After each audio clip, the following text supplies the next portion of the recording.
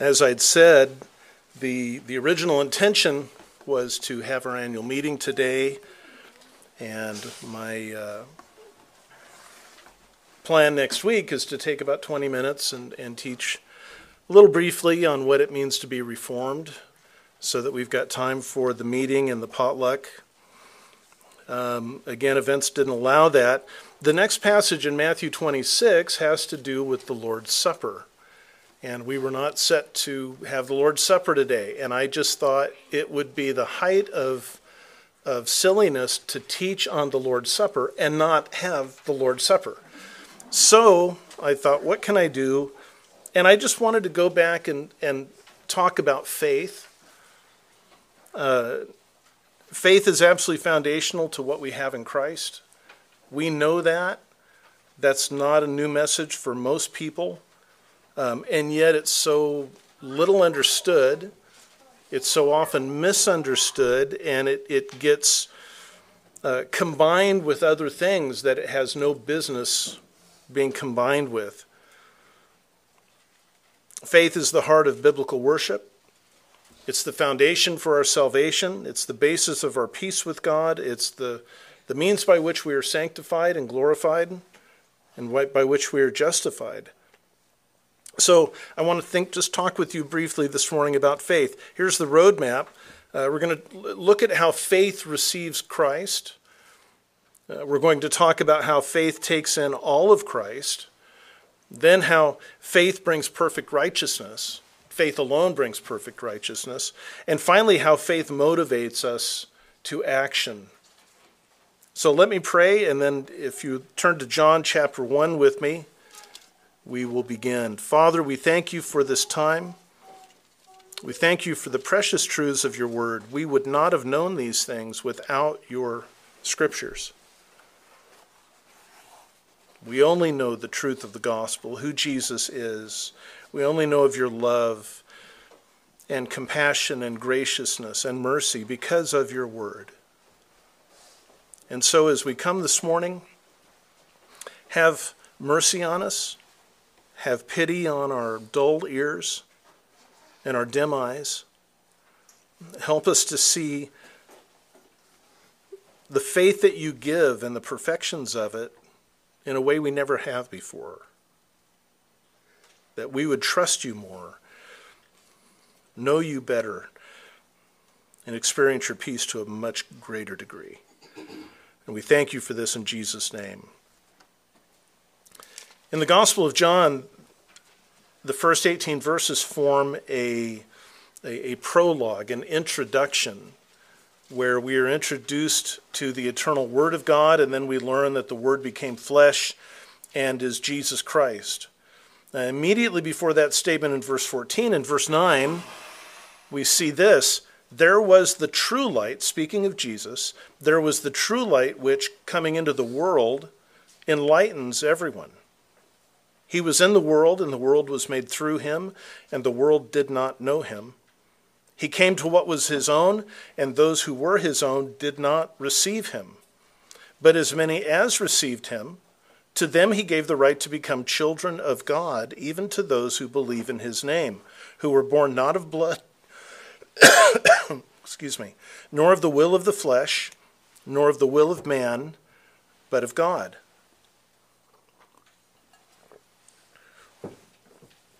When I came to Christ in the 1970s, one of the most common terms used for becoming a Christian was receiving Christ. Come forward to the altar and pray to receive Christ. Have you received Christ? Yes, I've received Christ. And we urge people to receive Christ. Those who were telling us that never explained how you receive Christ. And for those who were like me, we never asked, but how do I do that? It was all kind of a mystery.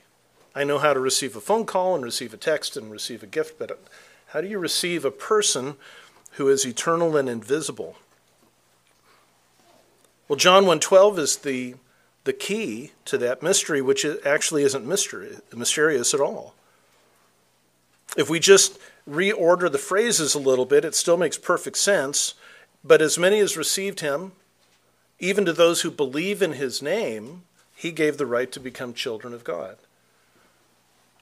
How is it that we receive Christ? We receive Christ by believing in his name. If you believe in the name of Jesus Christ, then in the language of John 1:12, you have received him. Now let's talk about that verb believe for a moment. It's important because it runs all the way through the passages we're looking this morning. The concept does. And it is used many, many times in the New Testament. This verb is in the present tense and active voice, and I know that means everything to you. Being in the present tense and the active voice means that it is an ongoing, continual faith. It's not sporadic. It's not every once in a while. It's not a moment in history. It's something that is ongoing. What's more, John actually uses it as a participle here, and I'm sure that means even more to most of you. But what that means is instead of those who believe, it's those believing in his name, is the way that a clearer translation would be. Those who believe in his name is perfectly accurate, of course. But you see, when we use the word believe, it could be for a moment or for a lifetime. I believe I'll take a drink of water. That's not continual. I believe Jesus has saved me for all eternity. That's continual. So it's important to understand that more than half the time the New Testament uses the verb believe, it's an ongoing, continuous faith. It's not sporadic, it's present. It's not dormant, it's active. And this faith brings us into a relationship with Christ. But what kind of a relationship is it? Turn just a few more chapters to John chapter 6. And I'll have you go to verse 26. By way of background, in the first few verses of John chapter 6, Jesus up in Galilee goes up on a mountain and he feeds 5,000 men plus women and children, miraculously multiplying bread and fish so that they can eat. The people are so impressed by this that they want to make him king by force. Who wouldn't want a king that just gave you every desire? He escapes them. He goes up on a mountain. Later on, his disciples go rowing across the Sea of Galilee. They get caught in a storm. Jesus comes walking on the water. He gets in the boat. He calms the storm. And then the next day comes. And the next day, these people that he fed, many of them had followed him around the Sea of Galilee to the city of Capernaum where he was living. They wanted to know how he got there. And Jesus in verse 26 just kind of nails them right between the eyes. Truly, truly, I say to you, you seek me not because you saw signs, but because you ate of the loaves and were filled. You're just pursuing another momentary act of satisfaction. Do not work for the food which perishes, but for the food which endures to eternal life, which the Son of Man will give to you. For on him, God the Father set his seal. They said to him, what should we do that we may work the works of God? And Jesus answered and said to them, this is the work of God, that you believe, ongoing, continual belief, that you believe in him whom he has sent. Not a one-time sporadic event, not something that's only in the past, but an ongoing faith. That's the work that God requires. In a sense, in the way we handle words today, you could put quotes around that work. This is the work of God, because it's not really work at all. Well, in answer to this, they want some proof from Jesus. So they said to him, well, what then do you do for a sign? That we may see and believe you. What miracle, what work do you perform? Our fathers ate the manna in the wilderness, as it is written, he gave them bread from heaven to eat. Their assumption is that the he there is Moses. And we know that because of Jesus' response. Jesus then said to them, verse 32, "Truly, truly, I say to you, Moses has not given you the bread from heaven, but my Father gives you the true bread from heaven." Nowhere in the Old Testament, nowhere in Exodus do we see that Moses gave them bread. God says to Moses in Exodus, "I will give them bread." And Moses then goes on to tell the people, "Yahweh will give you bread." But they said, "Moses gave us bread, and that's why we listen to him." So they were wrong on that.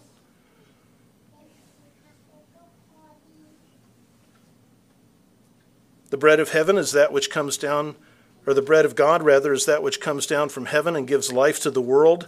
Then they said to him, "Lord, always give us this bread. Keep giving us this bread." We're not unpacking John 6 in detail, but hopefully it's clear to you that these people are just focused on the food. You fed us yesterday, feed us again today. No, you need to be working for something that doesn't perish. You need to work for something that endures. Well, what sign do you perform that we should believe you? Hey, we have an idea. Give us bread. No, not going to do that. God gives the bread from heaven. Okay, keep giving us that bread.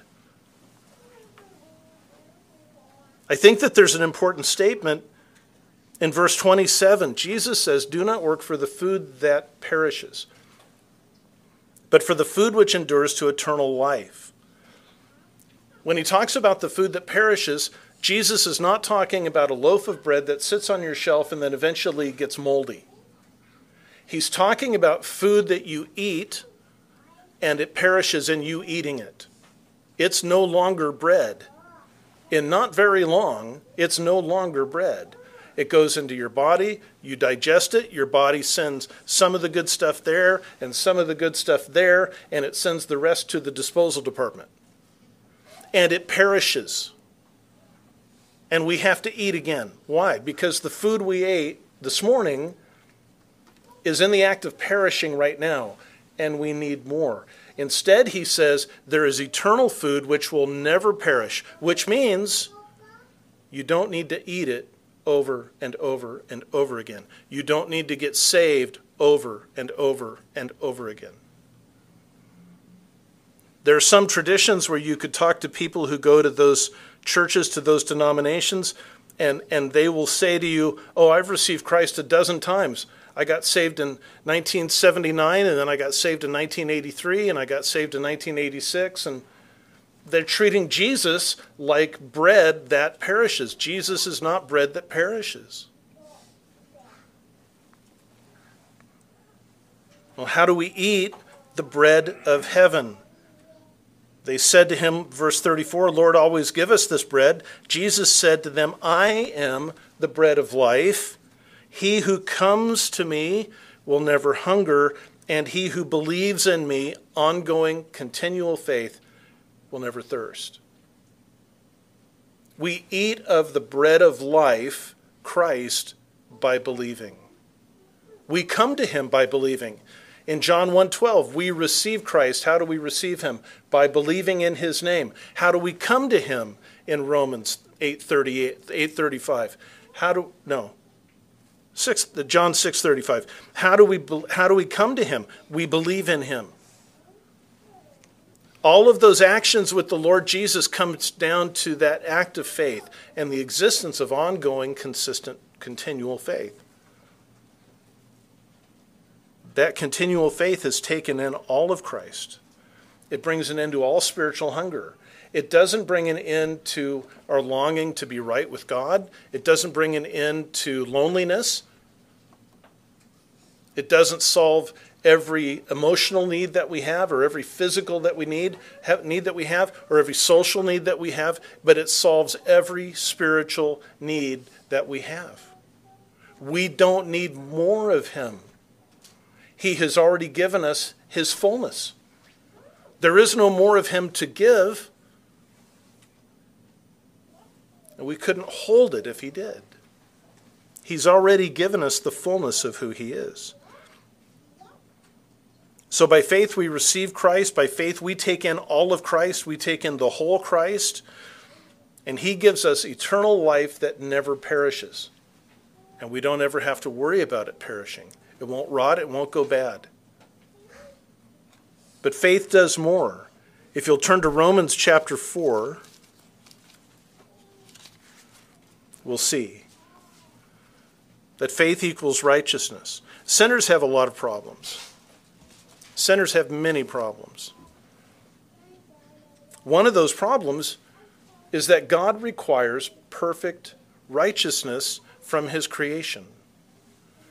But we, being sinners by nature, are unable to live in righteousness, even though we know that we should. Now, how do we know what righteousness is? How do we know what God requires? Well, we can say that he's given us his word, and that's true. The Ten Commandments is a pretty good summary of the righteous requirements of God, the righteous requirements of the law.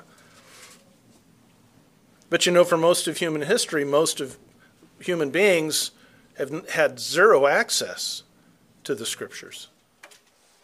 It's really only been in the last 150 years that a flood of translation work has taken place into smaller languages. Translations were done in English and Spanish and German and so on, but into those small tribal languages in Africa and Papua New Guinea, it's in recent decades. Not centuries ago, but in decades ago.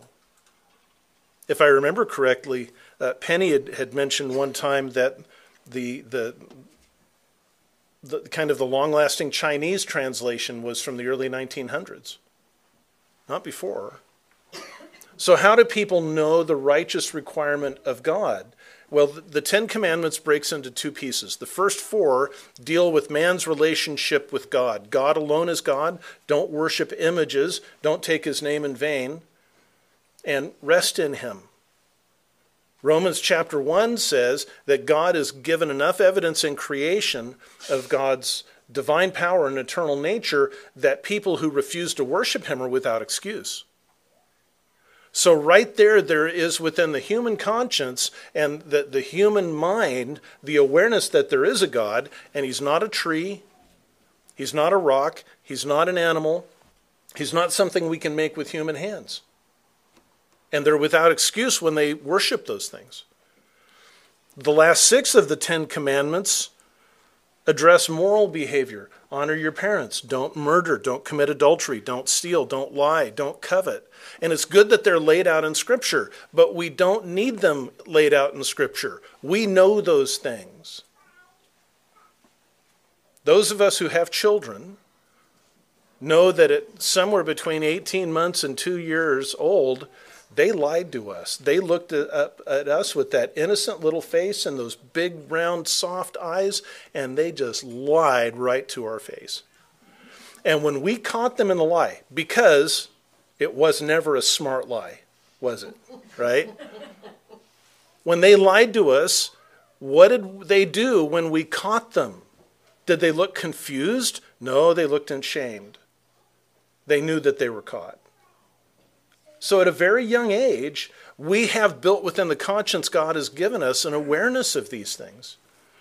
We know that we don't fulfill his righteous requirements.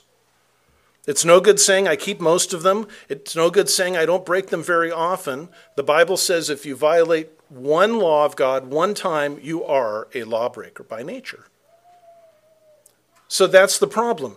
God requires perfect righteousness, but we are unable to meet his requirements. What's the answer? Praise God for Romans 4. What then shall we say that Abraham, our forefather according to the flesh, he's speaking specifically about Jews here, but it applies all around. What shall then we say that Abraham, our forefather according to the flesh, is found? For if Abraham was justified, made right with God by works, he has something to boast about, but not before God. Why? Because what does the Scripture say? Abraham believed God, and it was counted to him as righteousness. I want you to notice something. It doesn't say Abraham believed God and it was counted to him as a righteous work. It was counted to him as righteousness itself. Now, to the one who works, his wage is not counted according to grace, but according to what is due.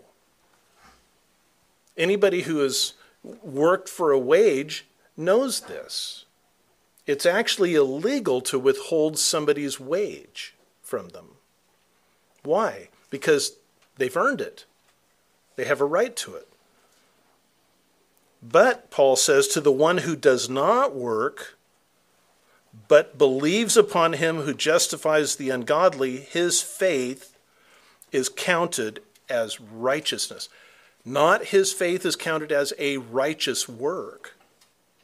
His faith is counted as righteousness. That's really remarkable. Just as David also speaks of the blessing on the man to whom God counts righteousness apart from works. Blessed are those whose lawless deeds have been forgiven and whose sins have been covered. Blessed is the man or the woman whose sin the Lord will not take into account. Don't miss the fact that this man or woman has lawless deeds and sins.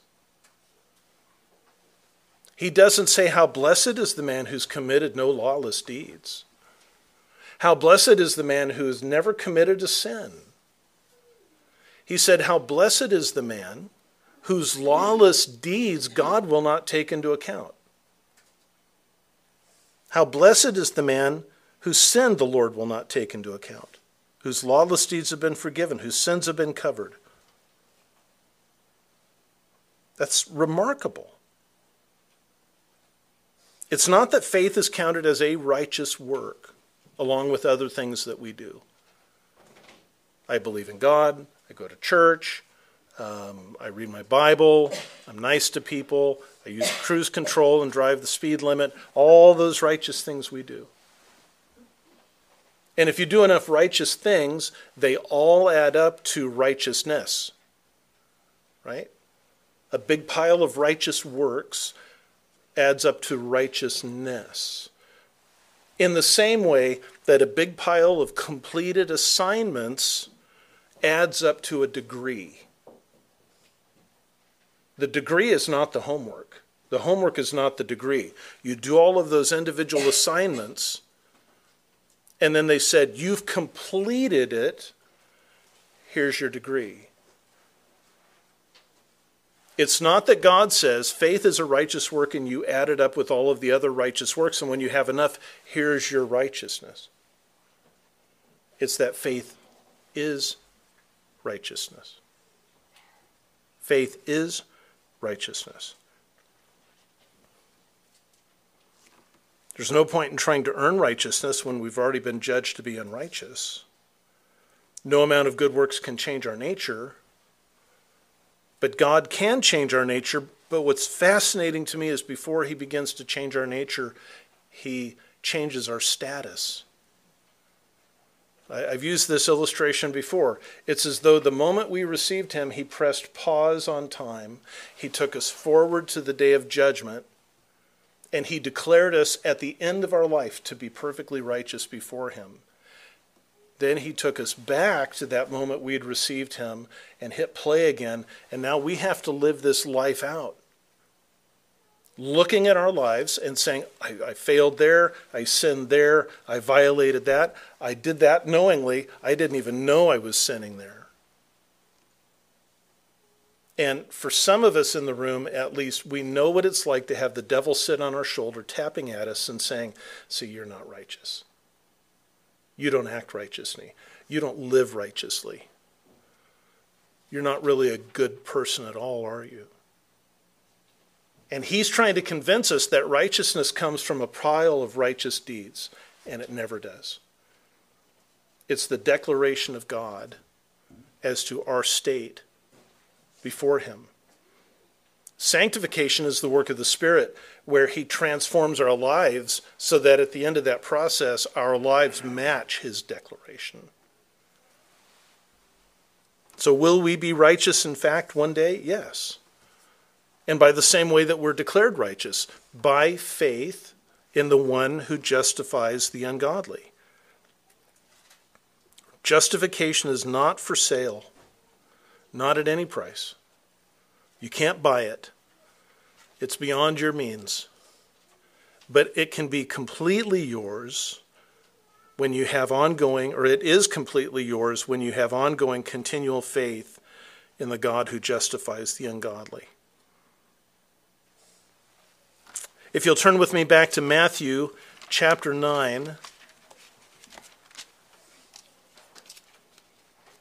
Our last passage has to do with faith motivating action.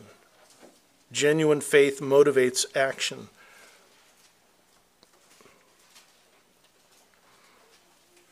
There's a precious story told in just 3 verses.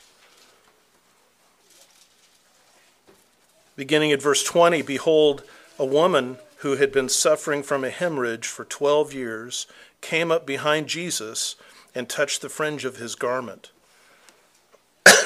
For she was saying to herself, if I only touch his garment, I will be saved from this. But Jesus, turning and seeing her, said, daughter, take courage, your faith has saved you. At once the woman was saved from her hemorrhage. He doesn't say your attitude has saved you. He doesn't say touching my robe has saved you. He says your faith has saved you. Faith wasn't mentioned before. It's illustrated, it's demonstrated, but it's not mentioned. She says to herself, if only I touch his garment, I will be saved. That's an expression of faith. That's faith being voiced. But then she doesn't sit there and say, and that's enough. Now I should be healed. I believe that if I come up and touch the hem of Jesus' robe, I will be healed. And so why am I not healed? Well, because you haven't touched the hem of his robe. Genuine faith motivates us to action. And so she goes out and she finds Jesus. She moves through the crowd, which was a risky thing for her to do. Being delicate for the sake of little ears. The Old Testament law put restrictions on women during certain times. This had continued for 12 years. She was not allowed around people. And if people had realized who she was and what was going on with her, they would have turned on her. And she runs the risk of that. She's motivated by her faith to come up and touch Jesus. And what does Jesus say? Daughter, take courage. Your faith has saved you. James explains this in James chapter 2. He says, what use is it, my brothers, if someone says he has faith but has no works? Can that faith save him? Now, James is not saying that we need to be saved by faith plus works. That we need to have acts of faith, or we need to have faith, and then we need to have good works. And those two things combined bring salvation. He's saying genuine faith motivates works. And if what we say is faith doesn't motivate action, it isn't faith at all. And then he gives us a very simple illustration of that. There's nothing complicated to it. If a brother or sister is without clothing and in need of daily food, and one of you says to them, go in peace, be warmed, and be filled, and yet you do not give them what is necessary for their body, what use is that? What use are your words? Even so, faith, if it has no works, is dead. He's not saying faith is propped up by works. He's not saying faith is joined to works. He's saying genuine, ongoing, continual biblical faith motivates us to act according to what we believe. In the ministry that I do in jails, I regularly encounter men who insist that they're Christians. But whatever faith they have never motivates them to godliness. It doesn't motivate them to loathe their sin or confess it or to hate it. It doesn't motivate them to put it away. It doesn't motivate them to be humble. They're generally the proudest men around the table when I do Bible studies in jail.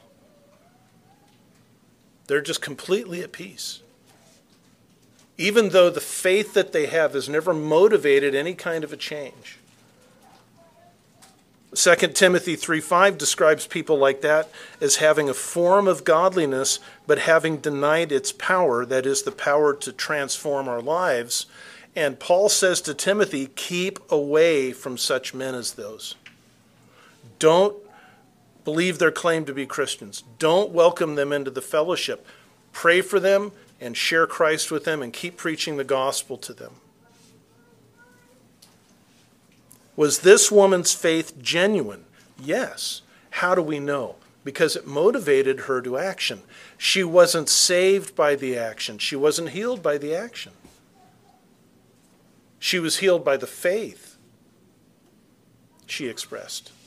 But that faith wasn't just expressed in words, it was expressed in what she did.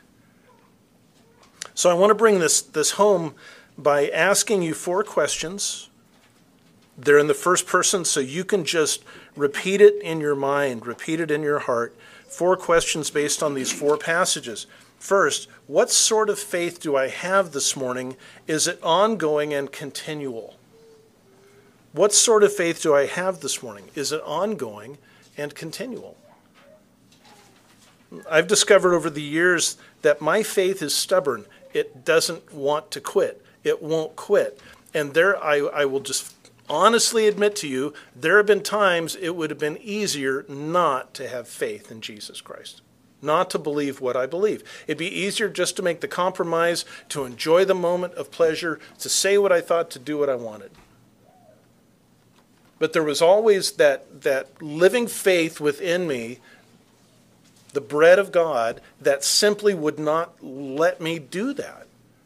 We had a good friend at our church in California, and he had it clear in his head, he had it okay in his mind that he could go to a local casino and play blackjack once in a while. And he said to me one day, but it's okay. I asked the Holy Spirit to stay outside. And I said, you realize that the Holy Spirit doesn't stay outside. You mean the Spirit sees what I see? Yeah. Oh, no.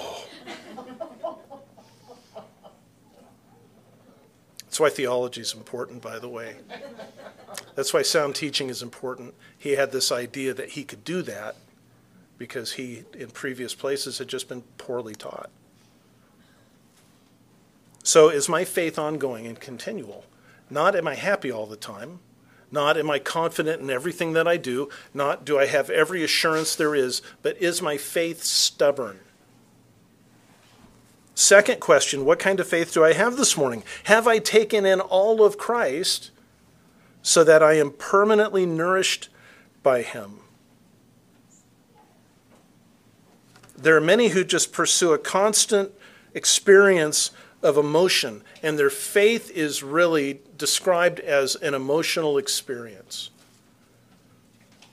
And when and if those emotions die down, when they lose that, they will describe themselves as being in a spiritual crisis, or a famine, or a drought.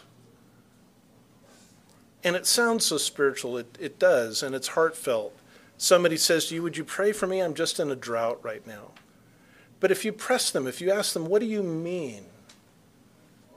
You might hear them say, I'm just not feeling. what I used to feel. If that happens to you, have them go to the Psalms. Have them go to the places where David is afraid or guilty or ashamed or uneasy or anxious about the wicked. In most of those Psalms, he ends the Psalm with absolute strong faith in God, but that doesn't mean he's happy. It means he's settled. And he's sure about who his God is. Third, what kind of faith do I have this morning? Do I happily rest in God's justification? This is a hard one. I want to be a better man. I want to do better. I want to be better. And perhaps you want me to be better too. And perhaps you want to do better and be better. But that doesn't mean God is saying you're not acceptable to me until you do better. And you are better. Being justified by faith means being fully accepted by God, not because of who I am, but as I am in Christ, in the knowledge that he now is relentlessly transforming me. And that in his time, my state of being declared righteous and my practical life and actions will agree by his power. Not by my power, but by his power. This is so important because I think, in my view, the greatest area of struggle for Christians is whether or not God has actually accepted them. And for those of us who have been in the Lord for a long time, we so often say, but I should be farther along than I am today. I should be beyond that issue today. I should know more than I know. And we put all of these measurements and judgments on us, partly because our sin nature is self-loathing, and partly because there's an enemy of our souls who wants us to measure everything by distinct acts and deeds, and to not at all think about God's declaration, which is once and for all and eternal. There is absolutely no contradiction for a Christian saying, I am right with my God and I am loathsome in my soul. Because God is in the process of transforming us. That's why we come to him in confession every week. Not to say, gee, I can't remember the last time I sinned. But to say, I sin so often I can't even count them all. But I've been forgiven, and I gladly lay those things down because I've been forgiven. And God's love is magnified. And finally, what kind of faith do I have this morning? Does it motivate me to action? Joel Beeke is a Presbyterian seminary president. I found a quote from him that says, real faith is a living faith that has legs, that sits up and walks and gets up and moves in obedience to God. Living faith motivates us and moves us to action. Does your faith have legs? Does it motivate you to obedience, to confession? Does it motivate you to love? So I'll say this, some of you are saying, yes, my faith does, and some of you are saying, I have no idea. So I'll say this, if your faith is in Christ, I'll just remind you that you're here. You came to be taught, you came to sing, you came to pray, you came to fellowship, you came to be nourished in the Word. That is something that faith has motivated you to do. We don't do this as a concert. We don't do this as a feel-good motivational speech. We gather together to worship our God and to submit ourselves to his word, knowing that his word not only teaches, but rebukes us and tells us we're wrong. And then it corrects us and shows us how to live rightly. And then it trains us, I think perhaps so that we don't have to be rebuked again. It's a little bit like going to the doctor for shots. We know that we ought to do it, but it's going to sting a little. We're motivated to do this by faith.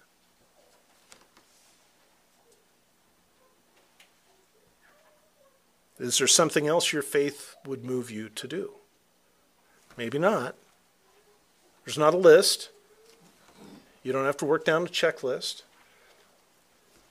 My point is just to say your faith is already motivating you to action. Is there more? Is there more? Father, we give you thanks for your gracious and kind love to us. We thank you for the gift of righteousness in the Lord Jesus. We thank you for the wonder of your love and your compassion, your graciousness.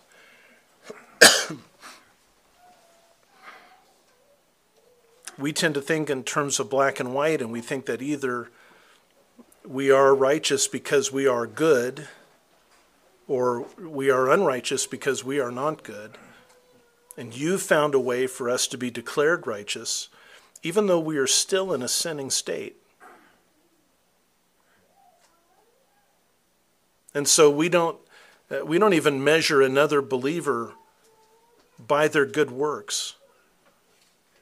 We measure them by their faith, and whether it's ongoing and whether it continues and persists, even through hard times, even through the questions.